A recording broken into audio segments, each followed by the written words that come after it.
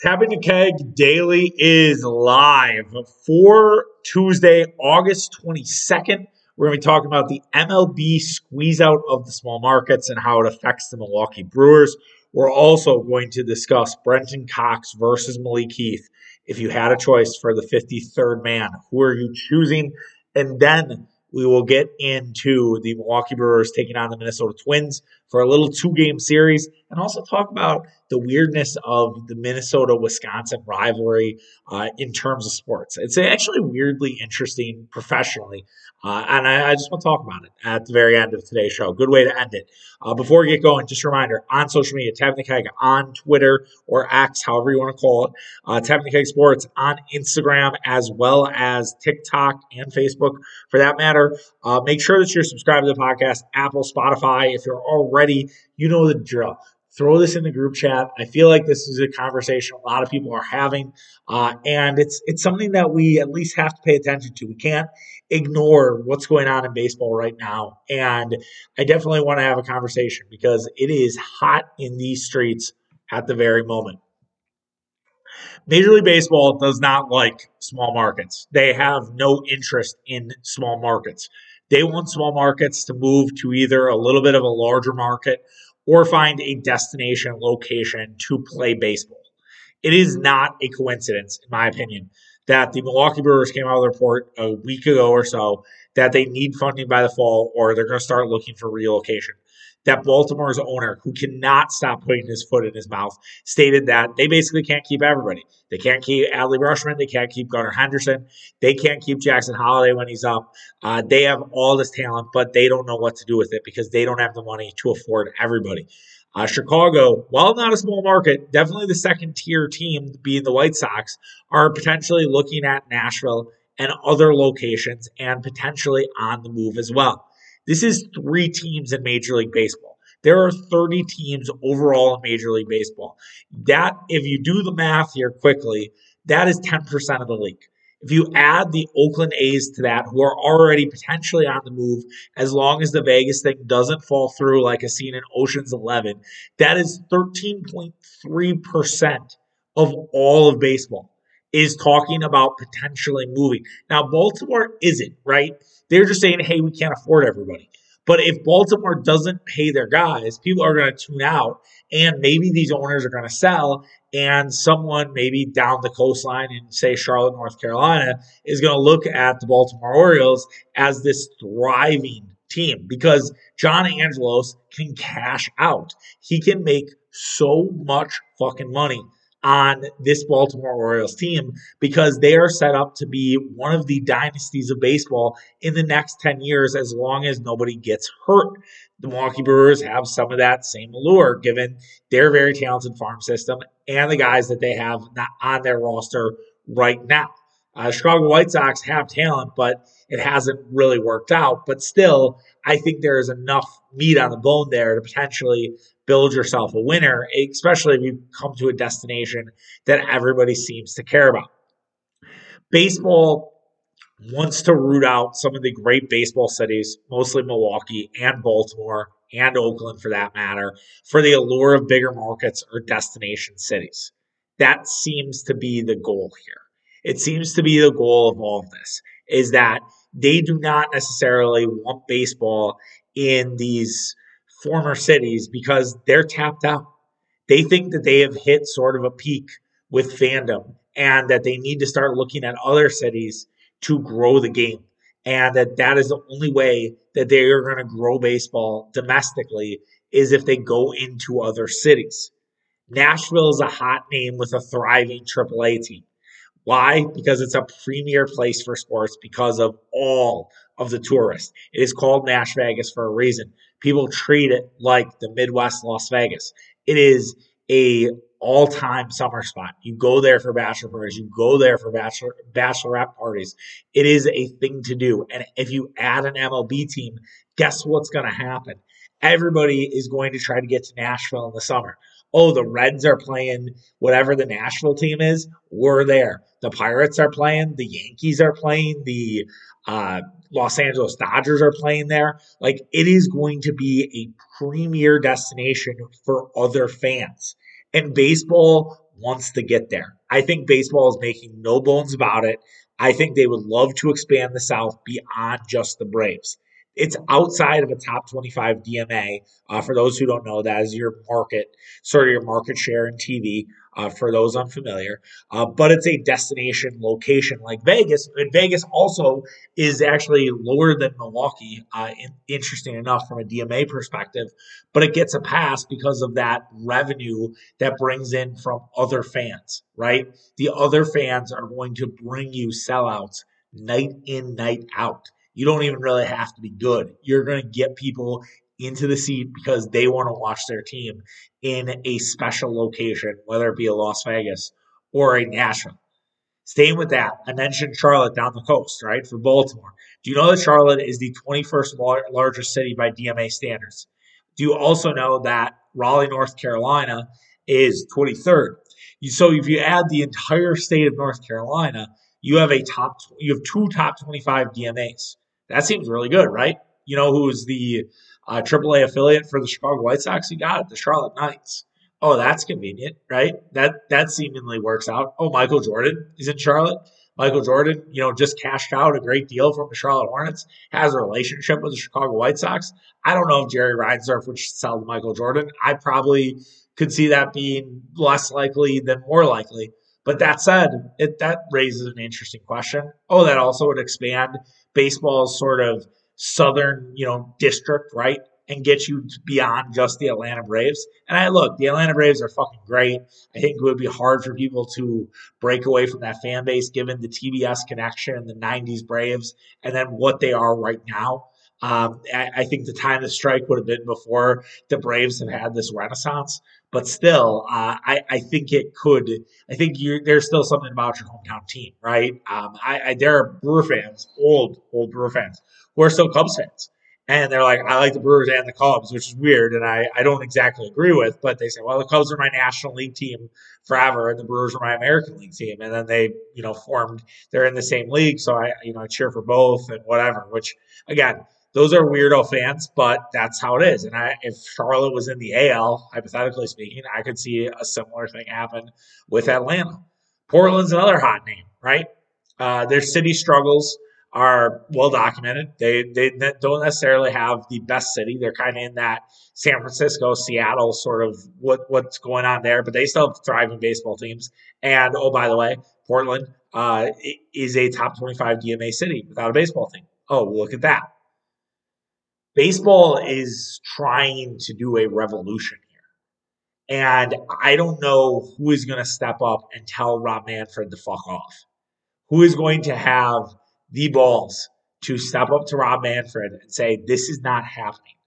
You are not going to do this. You are not going to rip baseball away from all of these cities and states. It seems wrong. And it seems like not enough people are talking about it. It seems like we wring our hands about poor owners and we talk about how, oh, these guys are such assholes and just pay the players or just sell the team. I hate sell the team mark. I absolutely fucking hate it. I apologize to those who follow me on Twitter and maybe they listen to me on a podcast. I don't mean to be mean towards you, but I say it every fucking time when I see it or I see it on Twitter. Maybe I don't engage, but if Mark A sells the team, that team is getting moved to fucking Nashville, Charlotte, Portland. Take your goddamn pick. They're not going to be in Milwaukee. So shut the fuck up. If you want the Brewers to stay, stop saying Mark Ananasio sell the team. If you want the Brewers to move, God bless you. Go ahead, right? But if you really do want this Brewer team to stay, you got to figure out how ownership can help and what ownership needs to do. Are you willing to accept ticket prices being raised? That's something John Angelos talked about. It wasn't, again, I would not have recommended John Angelos to say a goddamn word. I can't believe the Baltimore Orioles don't have better PR. It's absolutely mind-blowing that John Angelos is this bad at basically being a public speaker. John Angelos has created a playbook of what not to do if you're Mark Ananasio. That said, I think the Brewers need to get creative. They need to see how the Braves, kind of cook the books a little bit. Let's just be honest here. The Braves have done some really weird shit with contracts. Explore how you did that. Talk to Russ Ball. And granted, It is an entirely different fucking sport. They have a salary cap. Although you could argue salary caps aren't real in football. I think there are people who'd beg to differ. But at least get some advice. Seek out some counsel. Say, what have you guys done to kind of work your numbers? Talk to the Bucks. Figure out ways that A, you can start paying players because you're going to need it. And then B, start to sort of really work with lawmakers on both sides of the table and figure out what funding needs to happen. The sooner politicians realize that this is what baseball is doing, the better we'll all be, right? I understand that election year is coming up next year, okay? And that nothing really happens in election year. No macro changes happen in election year because everybody's trying to protect their job. No one wants to get chastised. No one wants to get criticized for it. But what I do think the state can help out with is if I were the state, I would be saying, all right, we'll figure out a way to foot this bill. We'll have this car, spread the money out. We'll figure out a way to use this. We'll figure out a way to help out things that aren't in the city of Milwaukee, because that is a big sticking point for a lot of people, is this whole idea of, well, only Milwaukee benefits, which again is absolutely fucking bullshit. Everybody benefits. Everybody can come to the Brewers. The Brewers have weekend series all throughout the summer. You can certainly make trips to see the Brewers at American Family Field, and there's a lot to do. If part of the agreement is creating a couple more hotels so that people can attend Brewer games from all over the state, fine. Do something like that. Get creative. This is the time to get creative and not sit on our hands. Because if we lose the Brewers as a state, I cannot forgive anybody. I don't know. I really can't put into words yet what that would do to me personally. I think that I would get over it at some point. But my father, who is a diehard Brewer fan, who watches almost every night, who's in his golden years, right? If you rip baseball away from that guy, there's fucking hell to pay. Okay? Like that's it. That's the bottom line. Okay? And I just can't sort of get over that. I can't get past that. And so I do think that deadline spur actions, as Andrew Brandt says way too fucking often. And I do think deals are going to get done for the Brewers. And I think they're going to do everything in their power to keep the Brewers here. I really do, guys. I don't think that we're going to get to mission critical status. I think people know how important the Brewers matter to this city. I've said it before, and I'll say it again, and I'm sure this will make my Bucks fans, fan friends, there we go, mad about it. But if the Milwaukee Brewers won a World Series, we would see a party that would be 2 times greater than what we saw with the Bucks. The city would be on absolute fire. This city shows up for baseball. This is a baseball town. This is a sports town. Fuck that. It's a sports town. Okay? Like, they show up for their teams, especially in the playoffs. And there have been so many great Brewer crowds. You think about 2011, think about 2018, even 2021, as we're just getting out of the pandemic. Those were good crowds. I was there for one of those games. Yeah, it did not go the way the Brewers wanted, but those crowds kicked ass. They were loud, they were hyphy, and I'd expect the same in 2023. And I think you're going to get Milwaukee showing up for that series against Chicago at the end of the year if it does in fact matter. And it seems like the Cubs are not going away. And if it doesn't matter for the division, it's going to matter probably for the wild card. And I still think Brewer fans are going to show up for those. I know I'm potentially going to be there Friday night with my father, which that's going to be rowdy for him, right? And I really hope that we're already clinched the division. But if we're not, him and I are celebrating that night. If that's division clinch night, we're definitely making something happen. So I guess to bring it back to the squeeze out of small markets, it's a despicable thing that Rob Manfred's doing.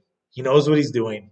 I realize that I lumped the Orioles in here, and maybe they shouldn't have been, but it's a conversation worth having.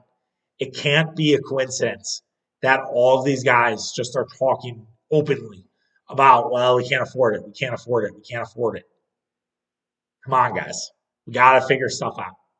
And if it is a salary cap in baseball and it leads to a year-long lockout, so fucking be it. I will take that 9 times out of 10. It would suck to have a summer without baseball, but if it meant that we'd have the parity that we see in the NBA, that we see now, NBA, yeah, because what, we've 5 different champions in 5 years. The parity we see in the NFL, the parity that we see in the NHL. If we get that, because baseball decides to not be the EPL all of a sudden, not be club soccer, and not just have, okay, yeah, it's Man City, it's Liverpool, it's 4 clubs, Tottenham. Have I said Man City? I hope I said Man City. Man City is definitely the greatest example of this. But as long as it's not the same fucking 4 teams, that's how you do it. And I really do believe that baseball can find new fans, and the attendance numbers are through the roof. And that's, I guess, the part that I don't exactly get. Baseball wants to make an idea that they're tapped out, and that this is again my theory. I don't have any reporting on this. This is just how I see it.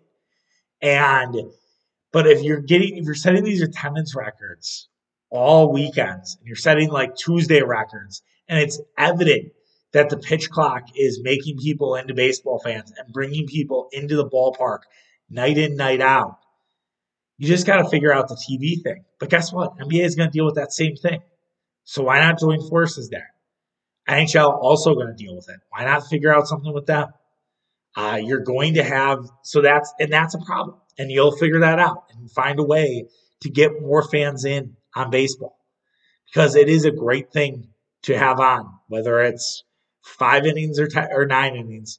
It's a great summer activity, and I think more and more people are getting acclimated to baseball because they know that it's a 3-hour experience, and they know that it's 7 to 10 or it's 6 to 9 or whatever it may be. That is what baseball now provides for you, and I really think and hope that we're going to see more of that, and that more people are going to start coming, and more people aren't going to shudder away. But if the owners keep shitting on their fans and keep sort of saying that, well, we might move, no one's going to show up. And baseball is going to have nobody to blame but themselves. Let's move on to the Green Bay Packers and the 53rd roster spot on the team. Now, for those who I would assume are familiar, 53-man is basically what the Green Bay roster needs to be by. I don't know if there's a date just yet. It's usually the Saturday or the Sunday of Labor Day is when the cuts are made. I think they can be made at any time, and then I think the official last cut is 4 o'clock on Sunday. It's an all-time Big J complaint day.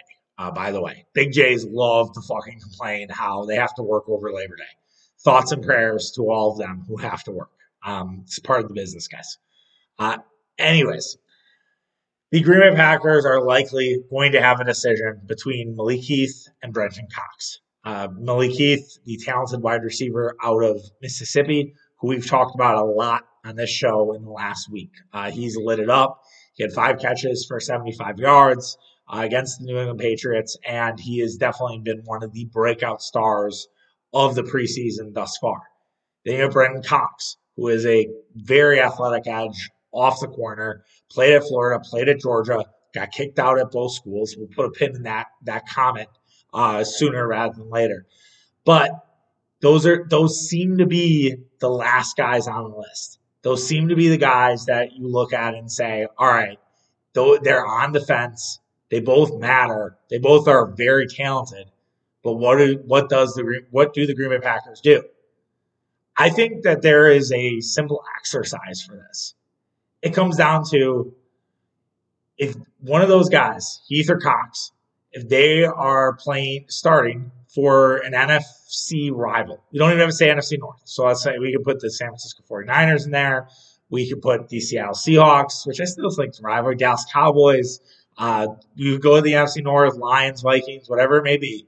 You see that guy starting next year, which one are you going to be more pissed about? And I think it's Malik Heath. I really do. And I think Malik Heath is the guy that I would keep on that 53-man roster. I look at it in a few different ways. And I know I talked a little bit about it yesterday, but kind of expanding on it. Malik Heath is a guy that I think has a lot of talent. He can block. He can catch the ball in traffic. He is not afraid at all. He can go up and get it. He was a leading receiver on an SEC team. He was a standout prospect in Mississippi when he got recruited to play at Mississippi State in Mike Leach's air raid. He fucked up at Mississippi State. He drove under the influence. He had a big-time rap sheet there, but kind of figured it out after the fact and knew that his off-field troubles were part of why people did not want to draft him. If you're familiar, Green Bay is a pretty safe place. Green Bay has a lot of young wide receivers. There's no guarantee that Dontrevion Wicks, Jaden Reed, even I should say I feel pretty good about Romeo Doubs and Christian Watson, but who knows, right? They both got hurt last year.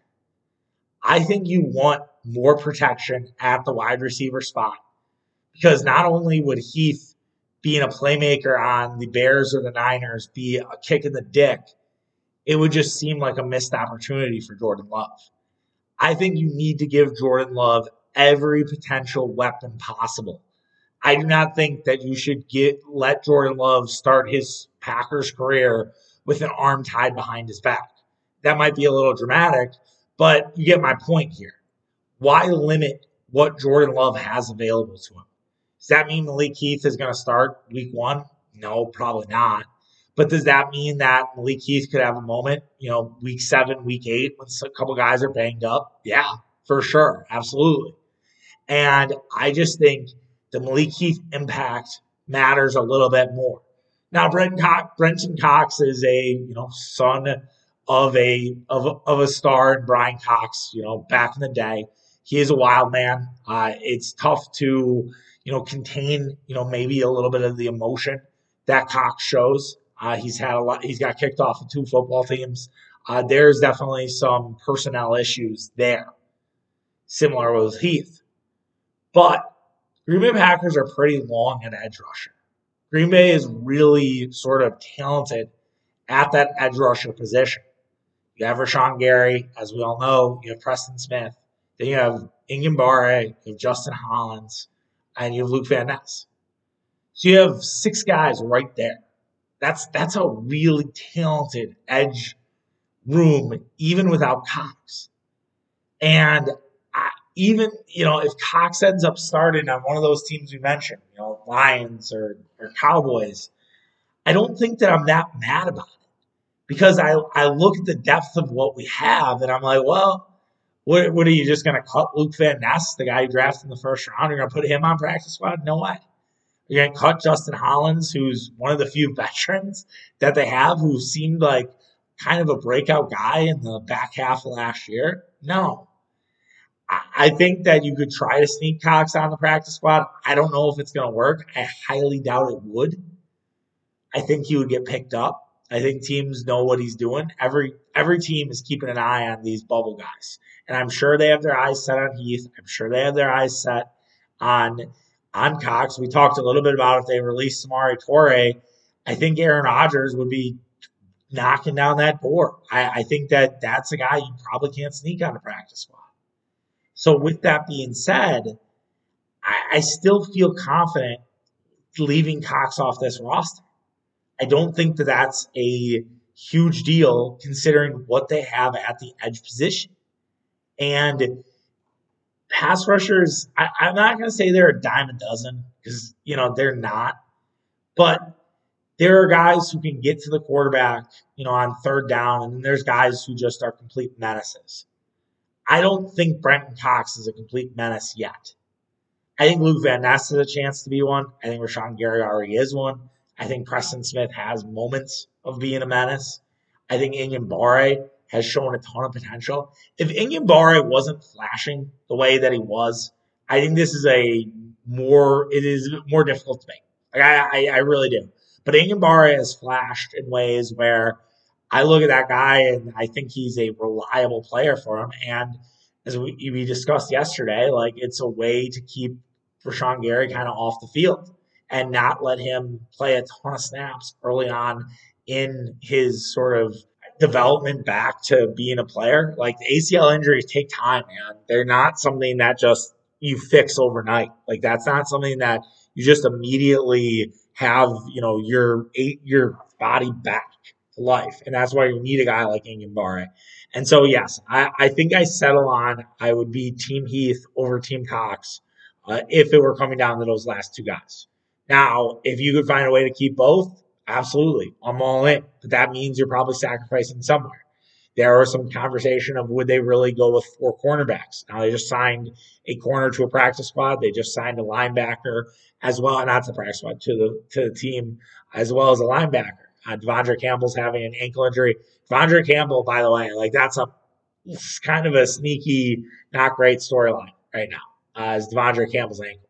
If Devondre Campbell can't go week one, that's a big deal for the Packers. That makes things a lot more difficult against Justin Fields, and definitely makes me feel a little bit differently about that game. I will say at this point I'm very confident about the game. If Campbell isn't out there, I am like I take it down a little bit. And so I hope that's not the case. I would love Devondre Campbell out there. He must not be on Twitter anymore. I was following him on Twitter, and he was just tweeting, Xing, I guess now up a storm, and I've lost him out of my Twitter feed. So I don't know where Devondre Campbell went. If he just decided to stop tweeting about it. Oh, it was after him calling out Adam Sheen about calling him a dumbass about the Jordan Love can't play football. And Devondre Campbell has kind of just he kind of nuked his account. He was like engaging with a bunch of people, and Devondre Campbell has sort of stopped using Twitter. He's liking tweets. I can see him liking tweets, but that's it. And so it appears that Devondre Campbell got the ban stick from the Packers social media team. So JT Walters, let Devondre live on X a little bit, can we? But anyways, yeah, that's not great with his ankle. I hope it's all right. I hope that I'm just being a worrywart. But yeah, that's the only other thing that I'm kind of keeping my eye on this week besides just the normal stuff. And I also like that the bandwagon's starting to fill up with Jordan Love. One Packer writer said that he was the leader of the bandwagon. I was like, okay, that was a little bit narcissistic, just a touch. But do you? And so, but yeah, it's cool to see Rich Eisen, Dan Orlovsky both talking about maybe the Packers as contenders. I will just say this. I was very much on board with not talking myself into a Green Bay Packers Super Bowl year. And I was going to say, Mitch and I do our preview. I was going to pick another NFC team. But now I'm like, am I going to really fucking pick the Packers? I probably won't. I probably will pick 49ers or some other team. But man, oh man, these guys are making it hard. I mean, it's like, well, why can't they be the Bengals of a couple of years ago? I'm like, why? Why can't they not? Like, yeah, why not? Which would be wild. I think there is going to be someone who goes a Packers Jets Super Bowl and just puts their balls on the table. Why not? That would kill Murph. I don't know what would we. I think we need to talk to Murph about that hypothetical at some point if he's allowed. Busy guy right now, I just need to kind of go through like what the stages would be. It'd be 2 weeks. He'd likely go. We'd have to work it out. I might just have to be there as moral support in Vegas. Yeah, why not, right? Do Vegas, then I'm going to Portugal in late February. So I'll just go Vegas to Portugal. That's my whole February. Sounds great. I'm sure my job won't mind, right? But anyways, went off the rabbit hole a little bit. We'll get back to baseball here. But yeah, I'm very curious to see what happens with the Heath and Cox debate. I mean, obviously we have another week. We have another preseason game. A lot can change. Lot can change in that week, and decisions will need to be made. We'll see, where the Packers go. And certainly hit me up on social, kind of where you're at, if you're Team Heath or Team Cox, and give your reason why. All right. Moving back to baseball, let's talk about actual baseball, not the macro comments. Macro is the word of the day for me on the pod, by the way. If you're unfamiliar, sometimes I get stuck on a word, and macro seems to be it today. Brewers Twins. That's a 2-game series. They meet starting tonight.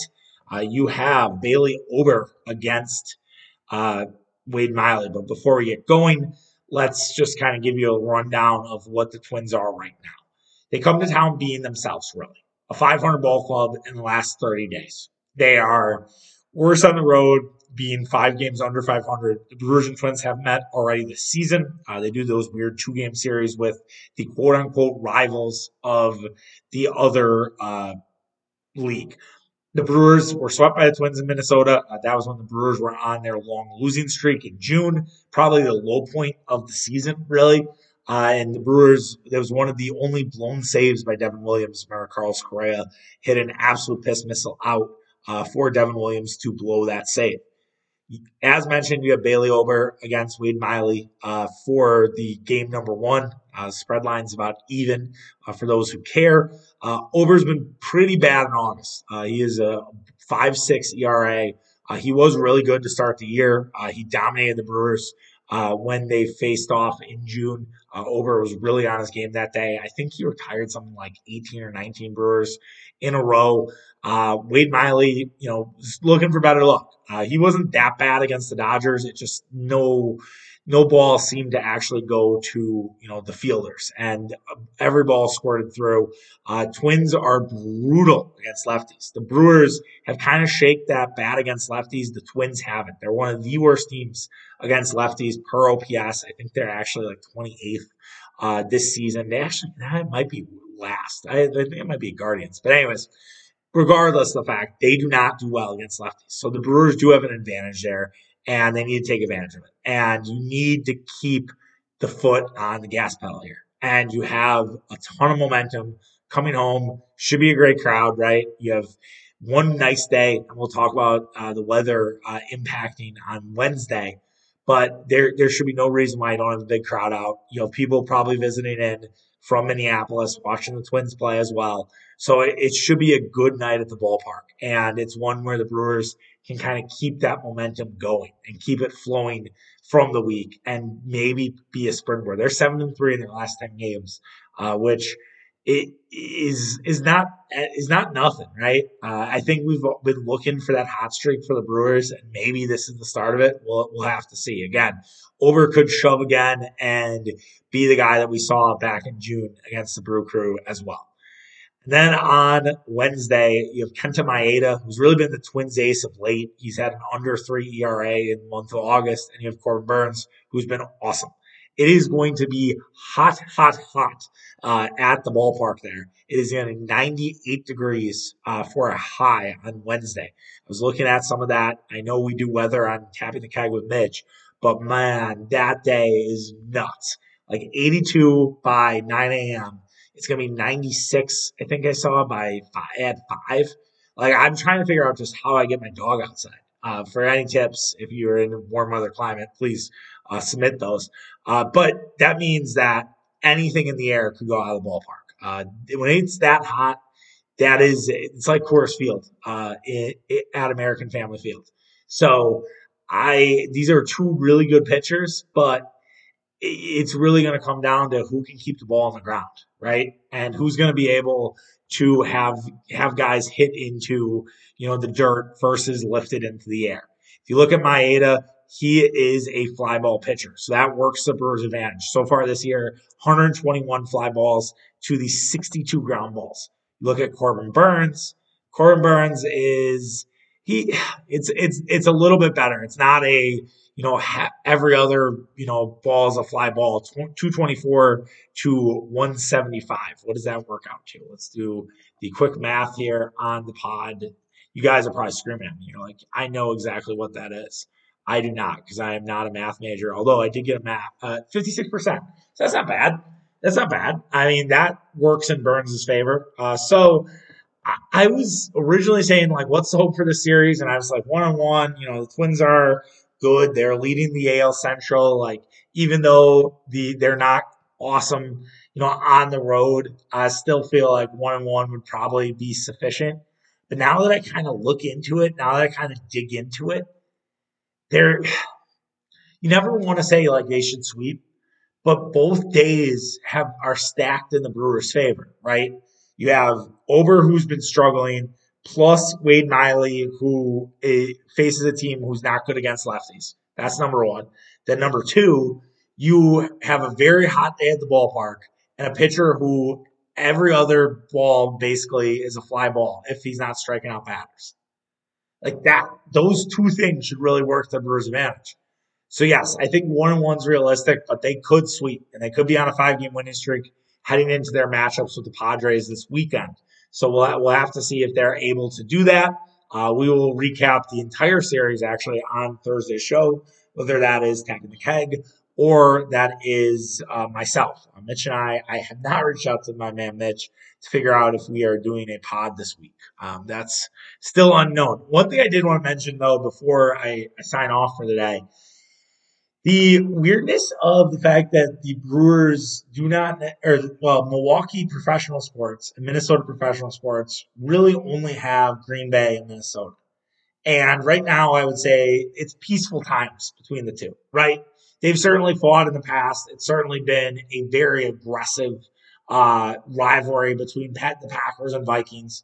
But I feel right now it's so big in Packers and Bears. I feel like Packers and Bears right now is taking the top spot as the rivalry that everybody's talking about because it's Love versus Fields and it's a talking point about the two. I don't know if the Packers are going to Minnesota. Would the Vikings rivalry be amped up to start there? You do have the Justin Jefferson, Jair Alexander thing. So maybe there's a little bit there. But it's just not to the same level, I think, as what we're seeing with Love and Fields. So that said, like you think about it and you're like, okay, so you have the Twins and the Timberwolves. Both teams you really don't see much. Timberwolves are not in the Bucks division. Twins aren't in the Brewers division. You have the Minnesota Wild that no one really cares about because it's hockey, right? There's no hockey alliance. So you look at it all and you're like, it really comes down to football because you have Wisconsin, Minnesota. Now there are Marquette fans or Brewer fans who don't really care about the Wisconsin Minnesota rivalry, but that's a pretty hateful rivalry. The PJ Fleck, has sort of taken ownership there, and so it's definitely a weird sort of subsection that there's only one pro rivalry. And I thought about this too, and I was like, it's actually, and then baseball has one in Milwaukee, St. Louis, right? We only have the Cardinals. But honestly, like I don't really root for the Blues because I know all those people are Cardinals fans. I don't really feel the same way about the Wild though. So I'm like, oh, they're Vikings fans. And maybe only the Timberwolves, weirdly. I don't know. It's weird. It's so selective. I can't explain it. Like everyone's getting excited about Anthony Edwards after what he did in the FIBA World Cup, and I'm like, well, people who cheer for the Wolves are also Vikings fans. And you got to remind yourself that sometimes, and that's also true with Blackhawks fans, right? And that was always a lot of people's big issue when like McGillicuddy's here in Milwaukee is a Blackhawks bar, and people will get so fired up for the Blackhawks Stanley Cup, and everyone's like, well, people you're cheering with are fucking Bears fans in the fall and they're Bulls fans in the winter. Probably not because usually you choose between hockey and basketball, but they're Cubs fans in the summer, right? Like as only if like a Packer, White Sox, Blackhawks fan should you be like associated with them. And look, I am the last fan gatekeep because you know how I feel about it with when it comes to Wisconsin football and Marquette basketball. We're gonna have to have that talk next week, an annual discussion topic here on this podcast. But I don't know, I find it kind of interesting. So that is a high thought from Charlie. Maybe a segment that we continue to roll on. One of the many segments we've tested out here on Tapping the Keg Daily. All right. Hope you guys enjoyed today's show. I will be back in some capacity on Thursday, whether it's with Mitch or without Mitch. I will be there, but we'll have off tomorrow. We'll recap the Brewers Twin series. I'm sure we'll get some more Packer stuff as we inch closer to Seattle. Maybe Hard Knocks thoughts as I did last week. My guy, Robert Salah, just dropping F-bombs everywhere because the dude loves saying fuck. And when I say my guy, I mean that very facetiously. But yeah. We will be back on Thursday. You guys enjoy your Tuesday and stay cool on Wednesday. Don't be a hero, okay? All right. Take care. Have a good one. Bye.